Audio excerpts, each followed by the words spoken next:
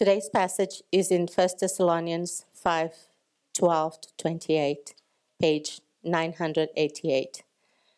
In the Bibles around the room, we can find it. And if any of you don't have a Bible, you can take them with you. They are free for you. Today, the reading is going to be in Portuguese, as we heard, as a representation of the diversity of the people of God. And then I'll switch back to the English for the purpose of everyone's understanding, of course. To God, all languages and races are unique and beautiful. We're all created in His image, even though sometimes we have a hard time getting along with each other. We are called to have a Christian conduct. That's what the final instructions and benediction given to us in this Bible is about, in today's passage is about. After I end the reading, I'll say, "This is the word of the Lord," and we'll all say, "Thanks be to God."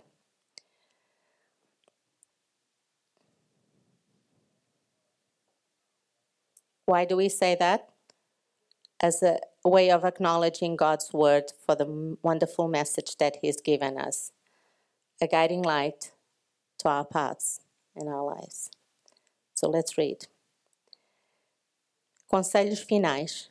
Irmãos, honrem seus líderes na obra do Senhor. Eles trabalham arduamente entre vocês e lhes dão orientações. Tenham grande respeito e amor sincero por eles, por causa do trabalho que realizam, e vivam em paz uns com os outros.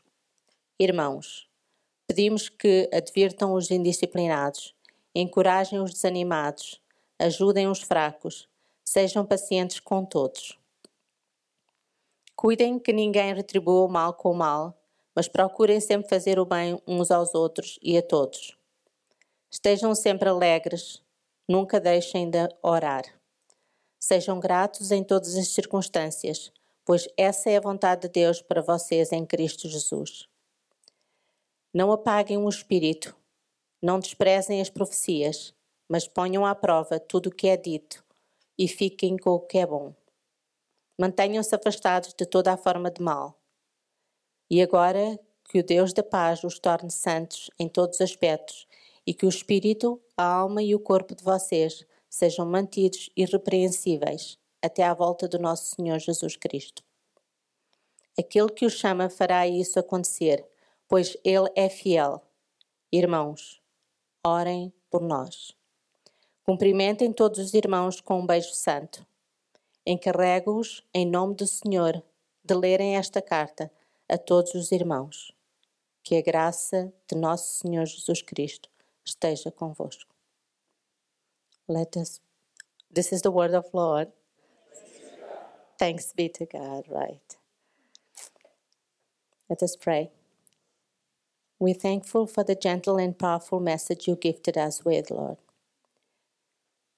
May you, the God of peace, yourself sanctify us completely, and may our whole spirit, soul, and body be kept blameless at the coming of our Lord Jesus Christ. Yes, we trust that you'll do it, God. We pray for Pastor Mark while he expands this passage and wonderful message to us by the power of the Holy Spirit. May the grace of our Lord Jesus Christ be with us and with all the pastors all over the world. Amen. Well, we got a big passage this morning, and we need to get to work, all right? So we're in 1 Corinthians chapter 5, and we're landing the plane of this letter. Let me just give a brief context to how the Bible gets shaped, because it matters as letters close and they begin. And so we're in this series, Viral Hope, and what it is it comes from a group of Christians in a city called Thessalonica. And you remember when there's the early Christians, they meet Jesus, they get saved, they're forgiven, they're included into the church family. There was not a Bible to immediately help them in all of their processing of what it looks like now to follow Jesus. And so then what did they do? They reached out to the apostles who met Jesus, walked with Jesus, was taught by Jesus. They have the authority of Jesus' words because they were with him. And in fact, every book of the New Testament we have confidence in because it's connected to an apostle who was with Jesus. That's why we trust it. That's why it's been preserved. It hasn't been reinterpreted and rewritten and with agendas from all kinds of people. It's the original word from the apostles. In Paul, who wrote most of the books of the New Testament, 13 of them, he met Jesus on the road to Damascus, and he was commissioned by Jesus. He was taught by Jesus in the wilderness for a few years until he started his ministry. That's where his apostolic authority comes from. So then what does the early Christians do who are trying to make sense of, hey, I met Jesus, but what do we do now? You know, they wrote a letter. And they wrote a letter to Paul. And they're like, Paul, we got some questions. And that's probably like some of you. You've come to church. You didn't really know much about Jesus, or you didn't really know much about the story of God in the world. And so you're like, I got some questions. I'm searching some things out. I'm trying to figure it out. What about this? What about that? What does being a Christian mean for this? And so the church of Thessalonica had the same questions, just like you do, which is great. So they wrote a letter to Paul, and Paul writes a letter back. That's how we get 1 Thessalonians. He's answering questions. Isn't that great? Now we have it preserved so that as you ask questions, you're like, you don't have to go to Paul. He's dead. You can't find him. But you can go to the letter. So we're finishing out this first letter where a bunch of people trying to figure out what it looks like to follow Jesus, ask Paul some questions.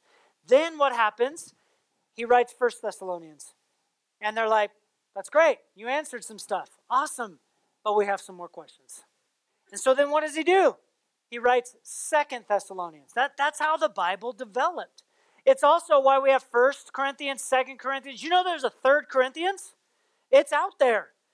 It didn't make the cut, but it's out there. Paul had a bad night. Who knows what he wrote in that thing, right? But it's there. Why? The Christians were asking questions about how does Jesus make a difference in all of these things. Paul writes a letter. Now we're closing out this first letter. And Paul, in these final instructions on this very first letter of Viral Hope, gives us some things for us to consider. And it's about who we are as a community, how we are as a church. And I don't know if you know, because sometimes once you're in a thing long enough, you forget what it was like to kind of enter into that thing. You forget what it was like to be outside of it. And the church is a little bit like that. I don't know if you recognize, because maybe you've been here for a very long time, but it's weird, right? You walk into a church, it's weird. You're weird, right? So people walk in, it's like they're raising hands. You're like, bro, I can't see the screen. Put your hands down, you know? Like, it's weird. We raise hands. We confess sin. Where does that happen in the real world? Nowhere, right? That's just not a thing, right? We come into church and there's words on the screen. We haven't even had 2 drinks and we're doing karaoke, right? Right? And some of you are doing really bad karaoke, poor neighbors who are sitting by you, right? Where there's words on a screen. That only happens in a bar, right? That doesn't happen anywhere else. You're not collecting somewhere at, like, in work in an employee meeting and they're putting words on the screen and you're singing. That doesn't happen. The church is weird. What we're doing is we open a Bible, there's a pulpit. This whole thing is strange. We give you little Barbie cups of juice or wine.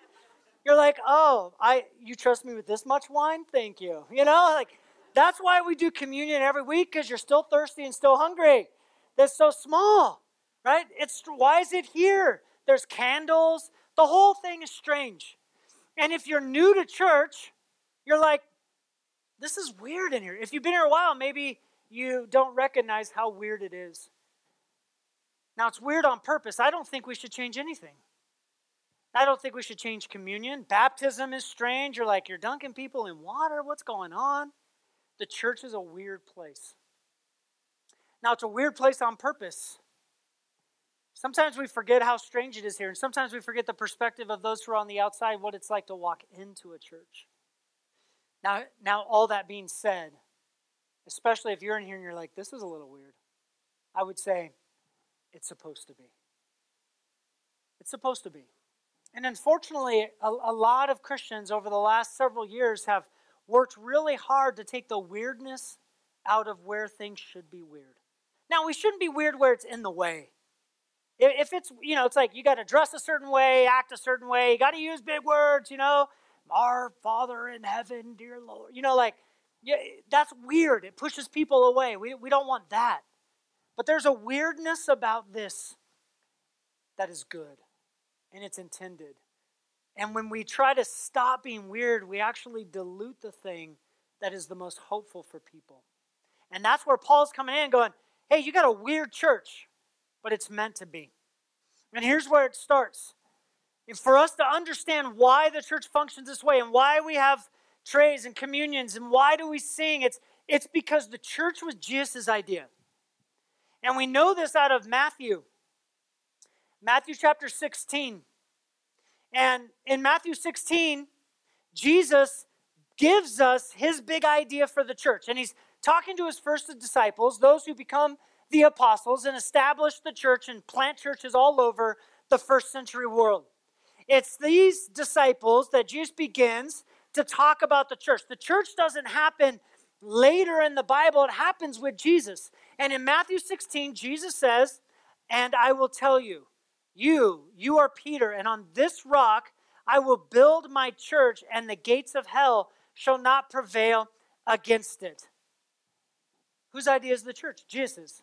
It wasn't man-made. It wasn't man-created. It wasn't a bunch of guys getting into a boardroom going, how can we control the power of the world? Like that. That's not how the church was established. It was an idea that came from God himself. It was an idea that when Jesus would come, he would live, he would ascend into heaven, he left the church behind. And the church would be intentionally waiting for the return of Christ with a great mission in the world. It was his idea. And if it's Jesus' idea, the weirdness of the church is his idea. Not the weirdness we bring to it, but the weirdness that Jesus has created in the structure of the church. Let me give you an example. The church has always been strange to the people around it. The church has always been a weird entity to the surrounding culture. I want to take you to a letter. This is a letter written in 125. So just not very many generations, maybe two, after the ascension of Jesus. And this person who wrote this letter lived in the lifetime of the apostles. Isn't that great? And he writes this letter. It's a letter to Diognetus. And this is what he says. And I just want you to listen because it's weird. The church has always been weird. For Christians, he says, are distinguished from other men, not by country, not by language, or not by customs. For they neither inhabit cities of their own, nor employ a particular form of speech. Isn't that great? They don't talk any different. That's neat. Nor lead a life which is marked out by any singularity. The course of conduct which they follow has not been devised by any speculation or deliberation of inquisitive people. Nor do they, like some proclaim themselves, the advocates of merely human doctrines, but they inhabit Greek as well as barbarian cities. Isn't that amazing? They didn't just call one place home. They went everywhere. According to the lot of each of them has determined and following the customs of the natives in respect to clothing, food, and the rest of ordinary conduct. They contextualized. They became part of the context of the cities they lived in. They displayed to us their wonderful and confessedly striking method of life. They were weird. They dwell in their own countries, but simply as sojourners. As citizens, they share in all things with others, and yet endure all things as if foreigners. Every foreign land is to them their own native country. Every land of their birth is a land of strangers. They marry as all others do. They beget children, but they do not destroy their offspring. They have a common table, but not a common bed. They are in the flesh, but they do not live after the flesh. They pass their days on earth, but they are citizens of heaven. They obey the prescribed laws, but at the same time surpass the laws of the Lamb by their lives. They love all men and are persecuted by all. They are poor, yet they make many rich. They are insulted and repay an insult with honor. They do good, yet are punished as evildoers. When punished, they rejoice as if quickened to life. They are assailed by the Jews as foreigners, persecuted by the Greeks, yet those who hate them are unable to assign any reason for their hatred. To sum it all up in one word, what the soul is to the body, Christians are in the world. Not a great letter? That's an amazing letter. God willing, that'll be a letter that can be said of me or of you at your funeral. I'd love to read a letter like that about you. The reality is, here's what the guy's saying, and I don't know if this particular guy writing this letter was a Christian or not. We actually don't know that. He's writing to somebody about what's going on in the world in that particular time, and just after the church was birthed, and just after Jesus ascended. And he's like, look, these Christians, they're strange folks. They do weird things. They're not doing what those around are typically doing. They're infiltrating, they're acting like foreigners when they should be familiar, and no home is their home, yet every home is their home. They're weird. And the surrounding culture is looking at those Christians going, something is strange. And that kind of weirdness, not wearing a certain thing, speaking a certain way, not those things, but this kind of weirdness is a weirdness that Jesus intrinsically created in the church. And it's a weirdness that we're being called to. It's a weirdness we wouldn't change. I wouldn't change people raising their hands, singing their affections for Jesus, communion, because these are all the things that we've been invited to. Now, when Jesus built the church, he could have built it on anything, right? He could have. It was up to him. It's his church. He could have built it on something like affinity, all the people liking the same thing, acting the same way, being the same kind of people. We often like churches that look like us and act like us and think like us and use money like us and have values like us. That's affinity. And we often want churches that are affinity driven, but Jesus didn't plant the church or start the church on affinity, right? He didn't. He built it on something else. He could have built it on just mission alone, purpose. Meaning, here's a great many tasks that we've been called to do by Jesus as the church. That's what we gather for. We gather here just to kind of get pumped up and like a pep rally and then go out and win the game. He could have made it about the mission or purpose. Now, churches have purpose and mission. We've talked about it from Sepulveda, Hometown Christmas, In the City for the City, making disciples, being a diverse community. We have a great mission, but he didn't build the church on mission. He could have built a church on traditions. Do this or do that, and as long as you have those traditions, then you are a church. Now, churches have traditions, but he didn't build it. Or he could have built it on creating meaning or fulfillment, being significant, or a very common one, especially for people who return back to the church. They return to the church when they become parents and they want their kids to gain some sense of morality. Or they attend a church because they're like, it makes me a better person. Now, these may or may not happen. These may or may not be included in the church, but they are not what Jesus built the church on. Jesus built the church on himself. And I tell you, you are Peter. And this is where it gets confusing, because then we end up with the Pope, because is Peter the rock? I don't think so. When you look at the original language, Jesus is. You're Peter, but on this rock I will build my church. So there wasn't mission, it wasn't affinity, it wasn't a good time, it wasn't fun, it wasn't those things. Now, churches and communities have all those things. What it was Jesus himself. Jesus built the church, established the church on himself, which is what we call the gospel. The good news is the perfect person of Jesus for your imperfect person, and Jesus' perfect work for your lack of perfect work. The gospel is the person and work of Jesus. That's the summary. We'll say that 150,000 times from this pulpit. The gospel, the good news, is Jesus' perfect work and perfect being for you. That's the gospel. And it's on that rock of reality that this church is built on. This church is built on the gospel of Jesus. which makes us weird. It makes us strange. And when we try to get away from the weirdness of the gospel, we literally ignore and avoid the gospel. Because we can get into mission and be very busy, but we're not about the thing that Jesus established church. We can be about affinity and all like the same things and be the same kind of people and go, man, I just love these people because they're like me. But that is blasphemous to Jesus. We can be about traditions, but then all we'll do is work real hard to maintain our traditions and we'll lose Jesus. The church is built on Christ. Which means if the church is built on Christ, we're going to look like strange people. We're going to look weird. And so for you, especially if you're coming in, I want to give you some reasons why we're weird. And if you've been here for a while, I want to give you some reasons to remember that we're being called to a kind of strange life. A kind of strange way of existing in the world around us. And that is the point of 1 Thessalonians 5. At the very end. Verse 12, here's how he starts. He says, we ask you, brothers. Now, this is where you circle. What's brothers? Brothers and sisters, literally saying the church.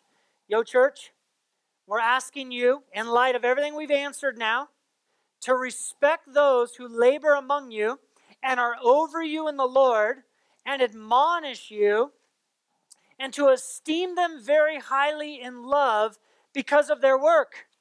All right, the very first thing that Paul reminds us that we're a weird community is that being built on Jesus changes our relationship with authority. Right? In the world, you are a master of your own ship. You are sailing in your own sea. Now, you might go to a school and there's some authority they have over you. You might, a university, there's some authority. You have a boss. You have a middle management. You hate that guy, but you have him. Right? And he has some authority over you, but his authority over you is connected to the things that, like a paycheck, you want that paycheck, so you surrender that authority. But the way that the church is built is that God has given spiritual authority over us. Now, remember, if the church is Jesus' idea, the way the church functions is Jesus' idea, and Paul comes out of the gate and goes, hey, you got some leaders among you. You got some people who are over you. You got some people who have spiritual authority. And he's talking to the pastors and to the elders. Now, he might also mean other leaders inside the church, and I think that we should respect them all. We should follow them. We should encourage them, all the things, and esteem them that are in this passage.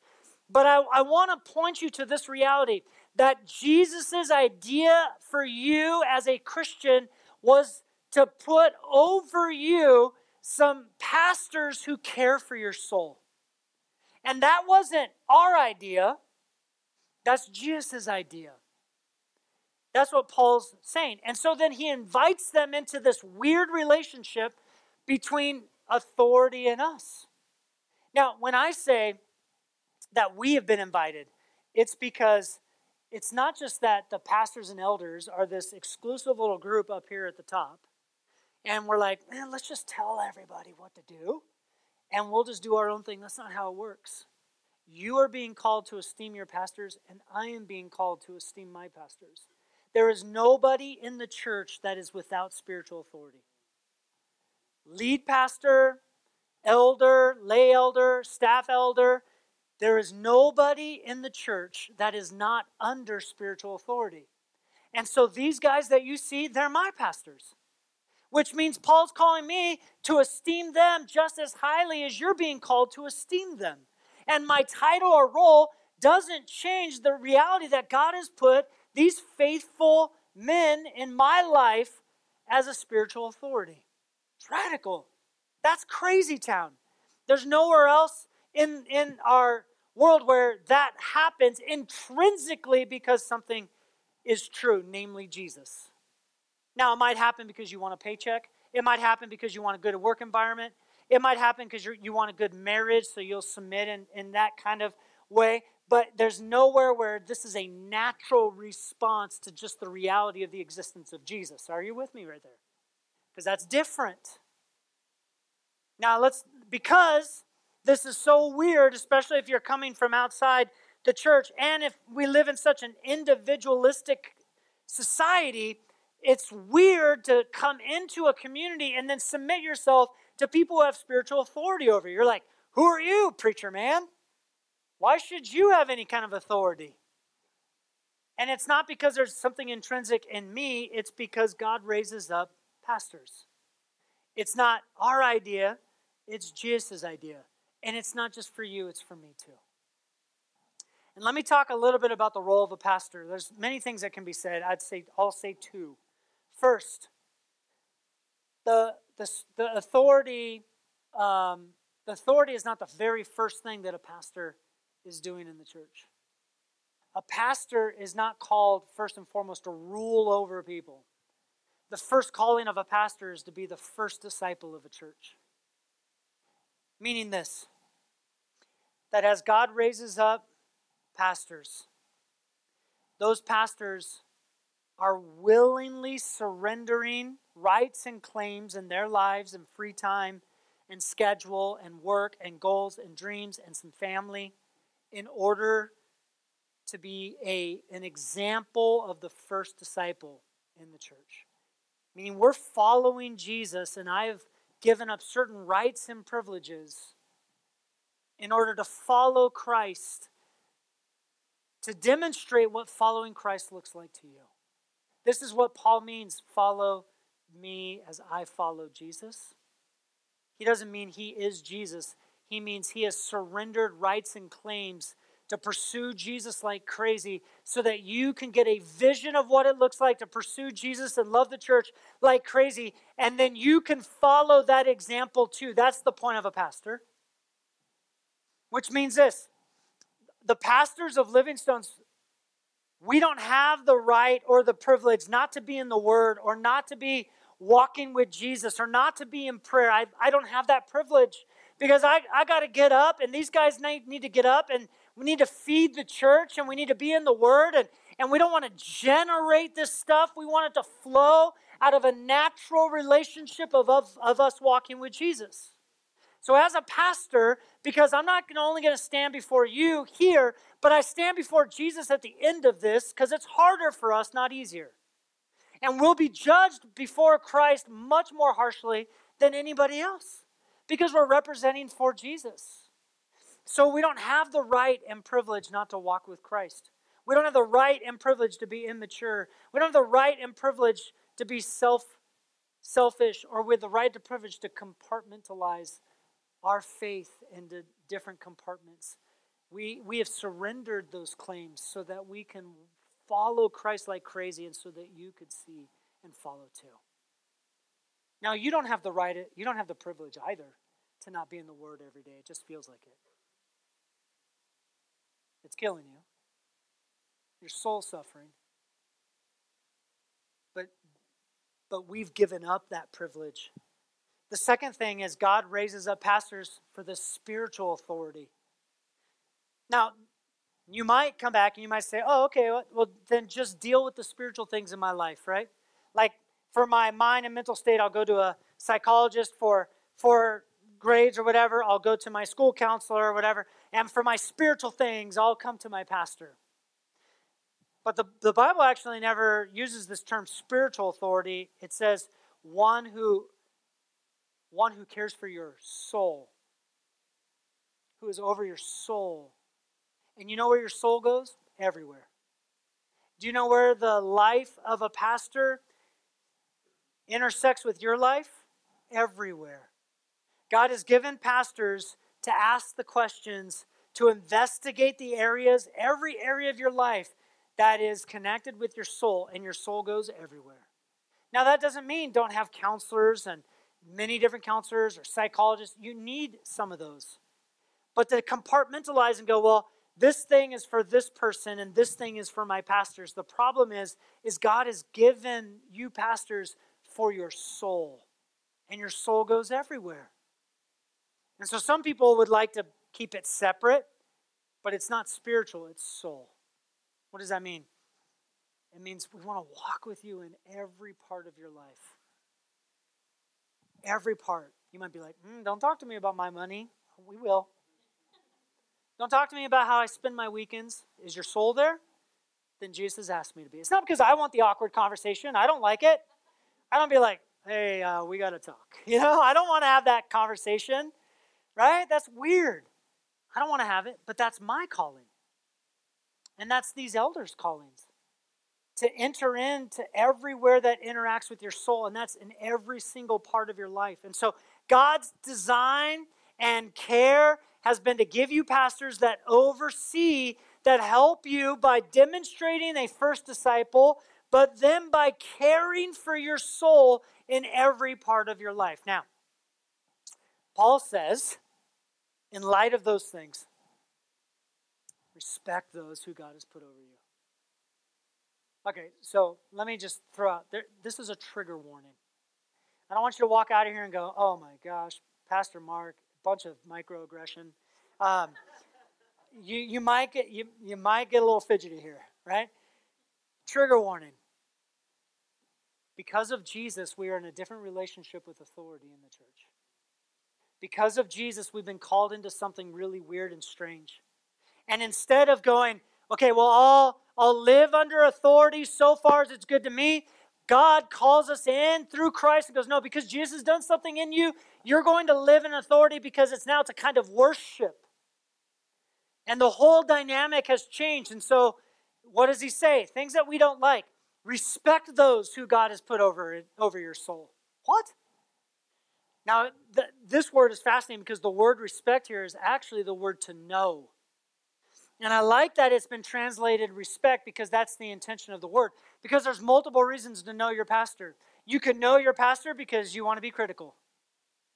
You can know your pastor because you want to tell them all the ways that they're not doing a good job. You want to know your pastor because you want them to fix a certain thing. So you can respect or you can know your pastor, but that knowledge is bent towards what? And Paul calls us to bend it towards respect.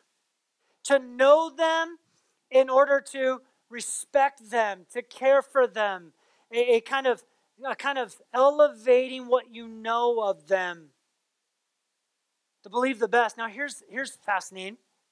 The church is called to know their pastors. 1 Peter chapter 5, pastors are called to know their church. It's mutual.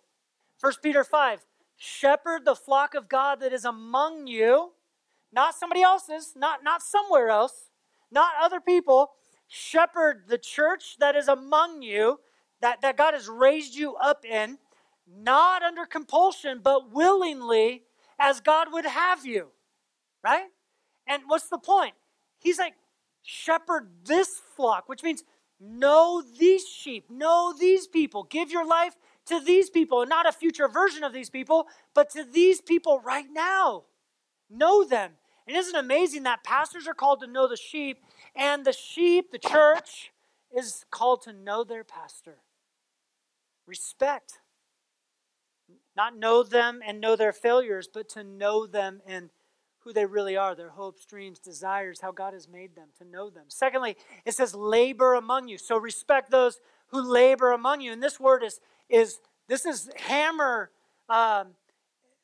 swinging language. This is like hard labor.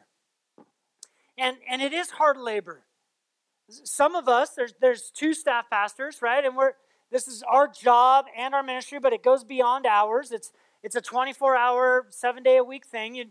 You love the church, and sometimes it happens at odd times and odd hours. But our lay elders, they're working jobs, 9 to 5, and then they're coming to meetings, and then we're talking about how to care for the church, and they're carrying a great burden because they have your life that you have, plus the responsibility of caring for the church, plus the responsibility of having to stand before Jesus at the end of their life for the work that they're doing for you.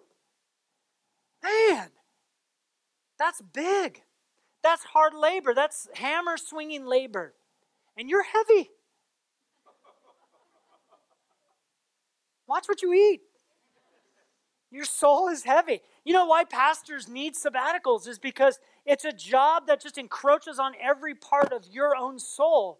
Loving people well, and some people are really heavy. And sometimes the church has heavy seasons and lighter seasons. And I'll tell you, these guys and myself, we love it. So this isn't because We're struggling. We love our calling, but it's heavy. So respect those, know those who are working hard with manual labor on your behalf. And then here, all right, big trigger, who are over you. What did he say? They're over you. That's God's idea. Pastors resemble the family. The family is the church in the seed form. Think about that. And we all know that one of the leading causes of all kinds of stuff happening in our culture is fatherless homes. And if you can see that fatherless homes, and some of you are deeply wounded and broken because of the homes that you were raised in, which are deeply broken and hurting. And churches are not meant to be fatherless either. And there's a great father. The good thing is God is the father of your family, and God is the father of the church. But the under father of the family is meant to lead the family like God does. And the under fathers or the under shepherds of the church is meant to lead the church like Jesus would.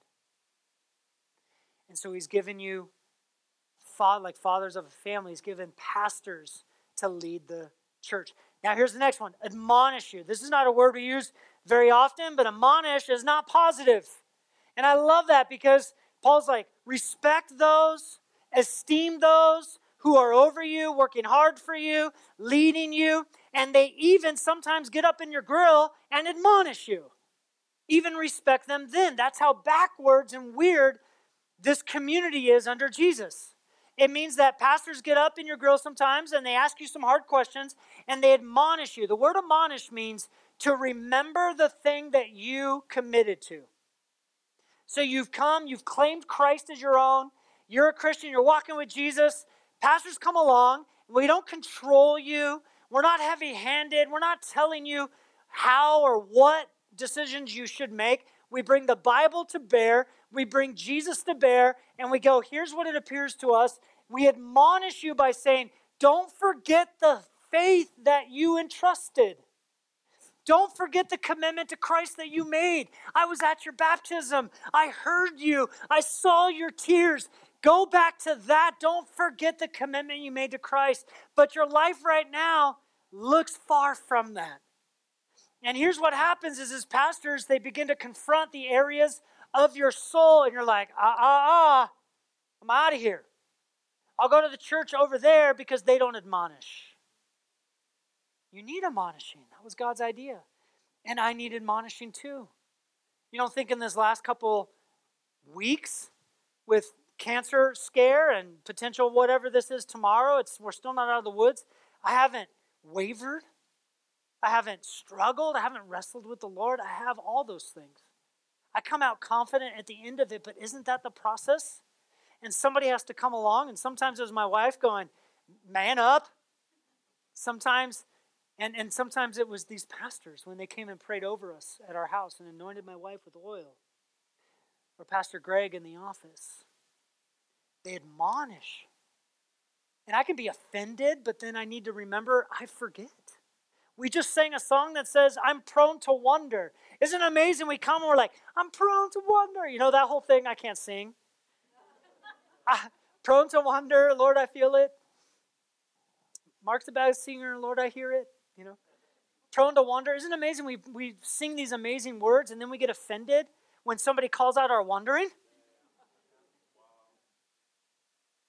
You're like, I only want to sing about it. I want to talk about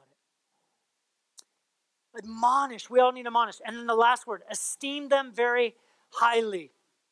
Notice it says esteem them, which is to value them very highly. Notice this. It's not just highly, it's very highly. I love that word. We're being called to a dramatic difference in the way we interact with authority inside the church because this thing has been built on Jesus and Jesus has done something in me. So it allows me not to just tolerate authority, but it allows me to very highly esteem it. Come on, no amen there, I got you. I hear you. All right? There's your heart right there. I admonish you.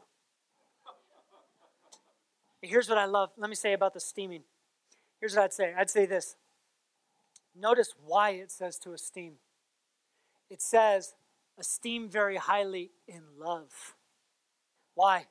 Because some esteem their pastors in order to get for themselves. There's esteeming. It's not the esteeming, it's the why you are valuing. Some people in the church value pastors because those pastors hold the title that those people want. Some people esteem their pastors because they want their pastors to do something in the church that they want. Some people esteem their pastors in order to get something for themselves, like their own esteem. I just want to be in the inner circle. I can call these guys my buddies so that it looks really good to everybody else that I'm on the inside. Or I'm going to esteem my pastors so that I can have the insider information and bolster my own desire for knowledge and information about the church. So I feel like I'm more of an insider than I am. There's all kinds of reasons to esteem your pastors. This one is not to esteem for what you get, to esteem because of what God has done in them. To esteem them because you love them. Esteem them because you know them. They labor among you. They care for you. They're going to stand before Jesus. Esteem them. Now, let me put up this picture. The things that Paul has called, in this chapter, he has called you to do for these men. Isn't that amazing? It just turns out that if you have hair, you become senior pastor. So there's a famous quote that says, "In the land of the blind, the one-eyed man is king. In the land of the bald, the one-haired guy is king."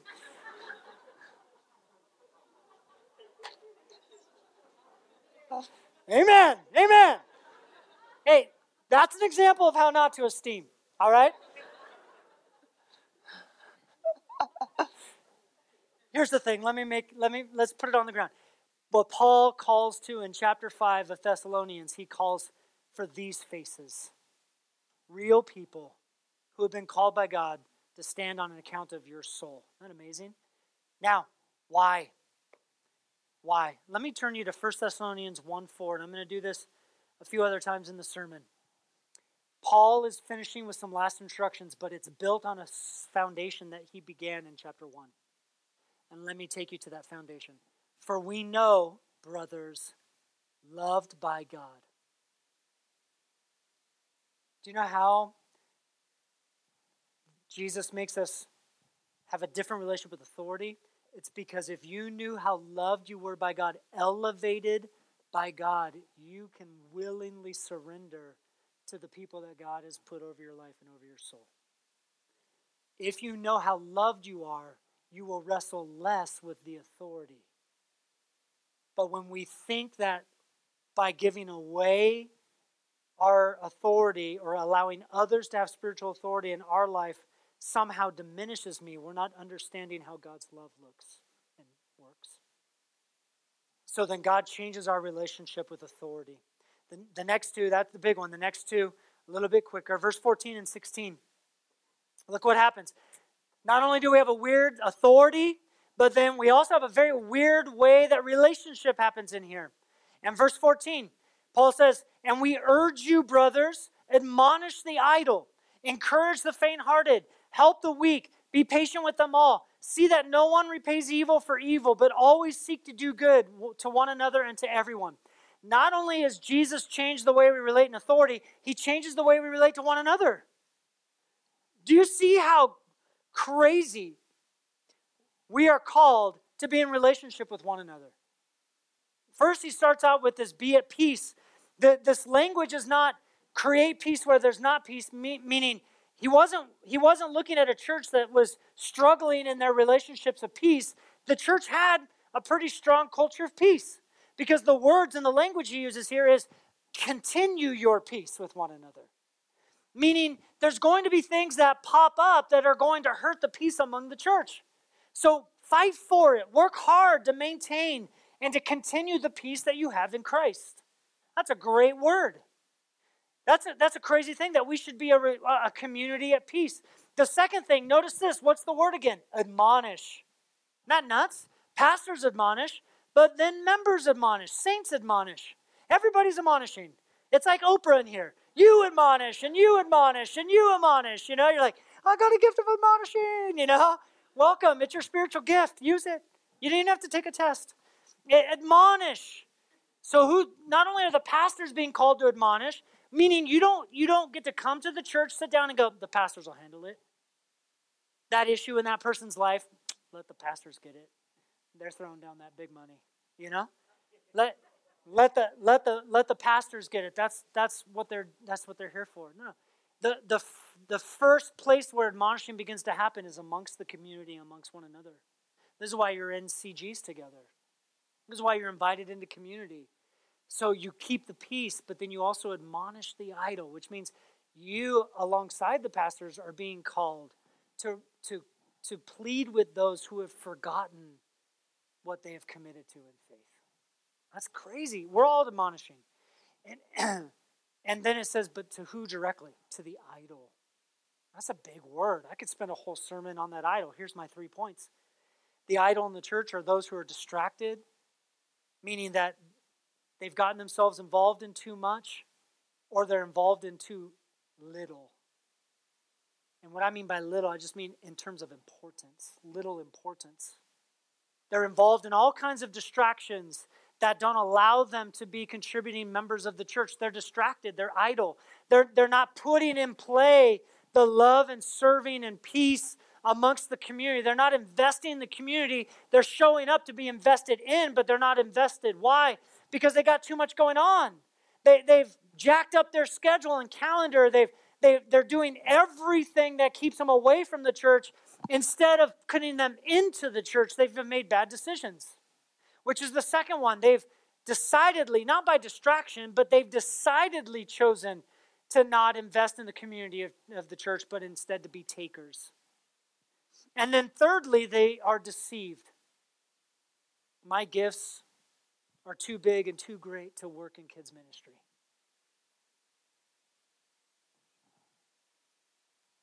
You're being lied to. I'm too overqualified. I'm not gifted in that way. Well, you got a Holy Spirit, so I think you'll be okay.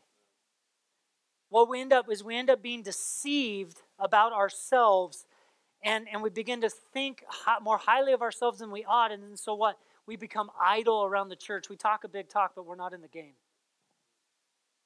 And you know what? We're to admonish the idle, call them into the community, going, you believe in Jesus and I believe in Jesus. That changes the way that we relate here to one another. We're not busybodies doing nothing. We're not just idle. Now, there's those who are idle because they're distracted or they've made a decision or they're deceived. But then there's those who are idols because they're idle in the church because they're hurting and they're broken. What does Paul say? Encourage the faint-hearted. See, one of the worst ways to build a community is to have a community that admonishes not only those who are idle, but admonishes the hurting. People who are coming in and they're in a broken state, they're wounded. In fact, the language here is small-souled. Their soul is shriveled, or their soul is small. It can't contain the fullness of everything God has called them to. For whatever reason or another, they're hurting. And one of the worst things that we could do as a pastor, and one of the worst things that we can do as a church community, is to encourage the idle and admonish the hurting. No, you admonish the idle and you help the faint-hearted. So we need to encourage some and admonish some, and we need to know the difference. And I want you to think of like a battle. There's a front lines, and then there's a medical tent in the very back. The medical tent isn't in the front, it's in the back.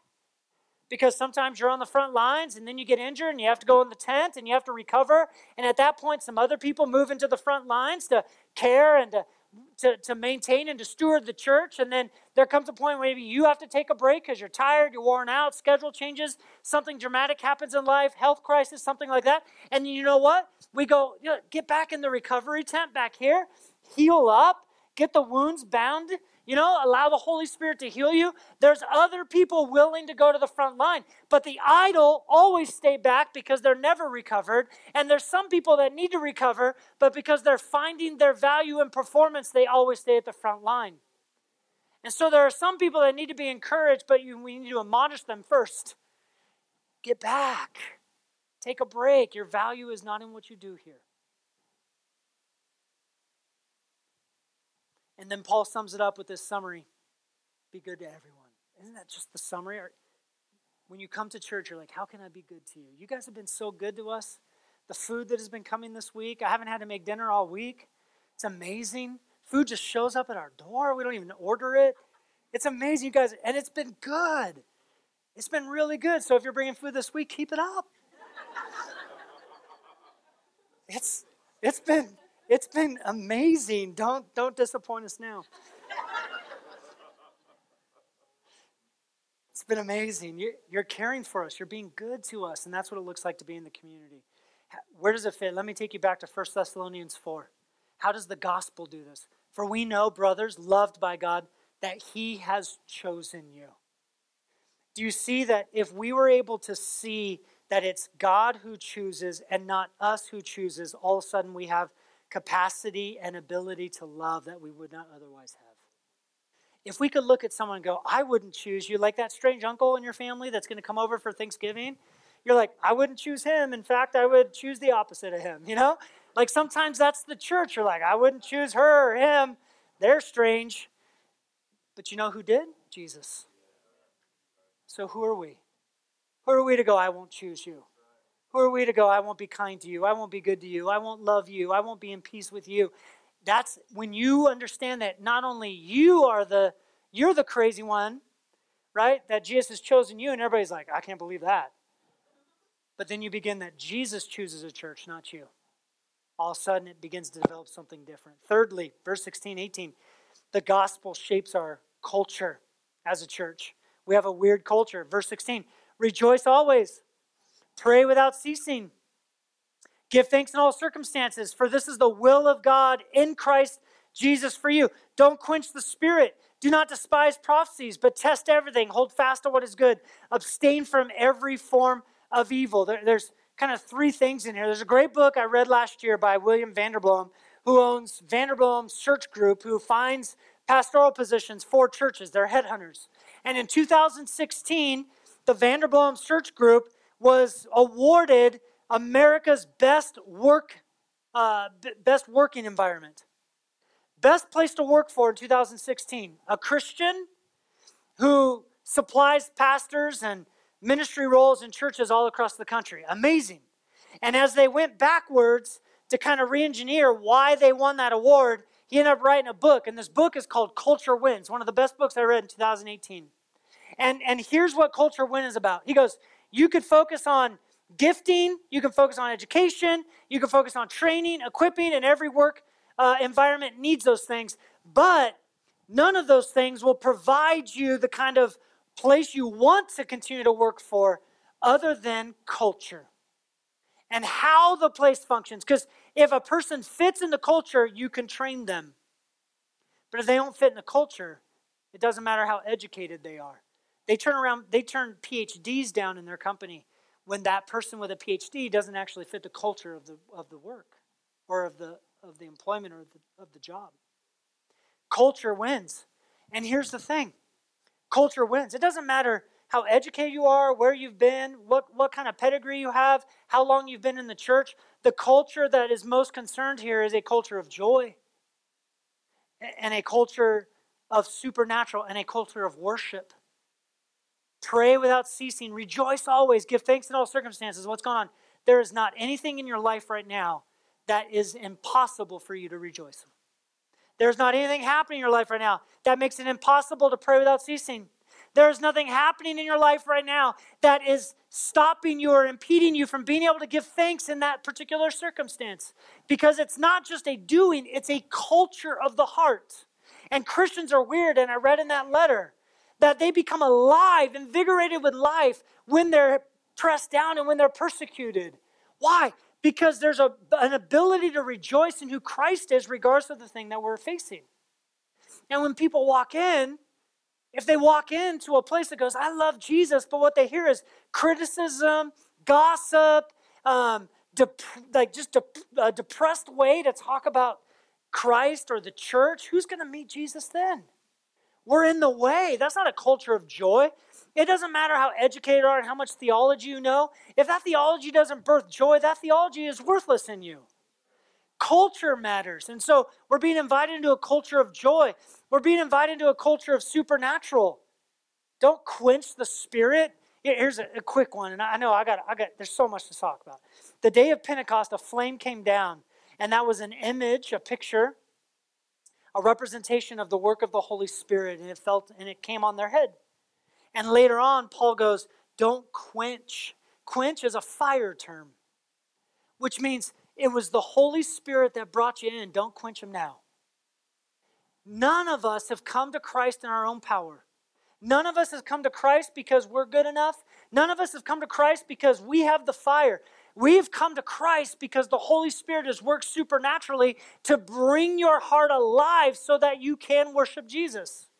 And if it's the Holy Spirit that brought you in, why would we quench the Spirit once we're in? We would not and should not.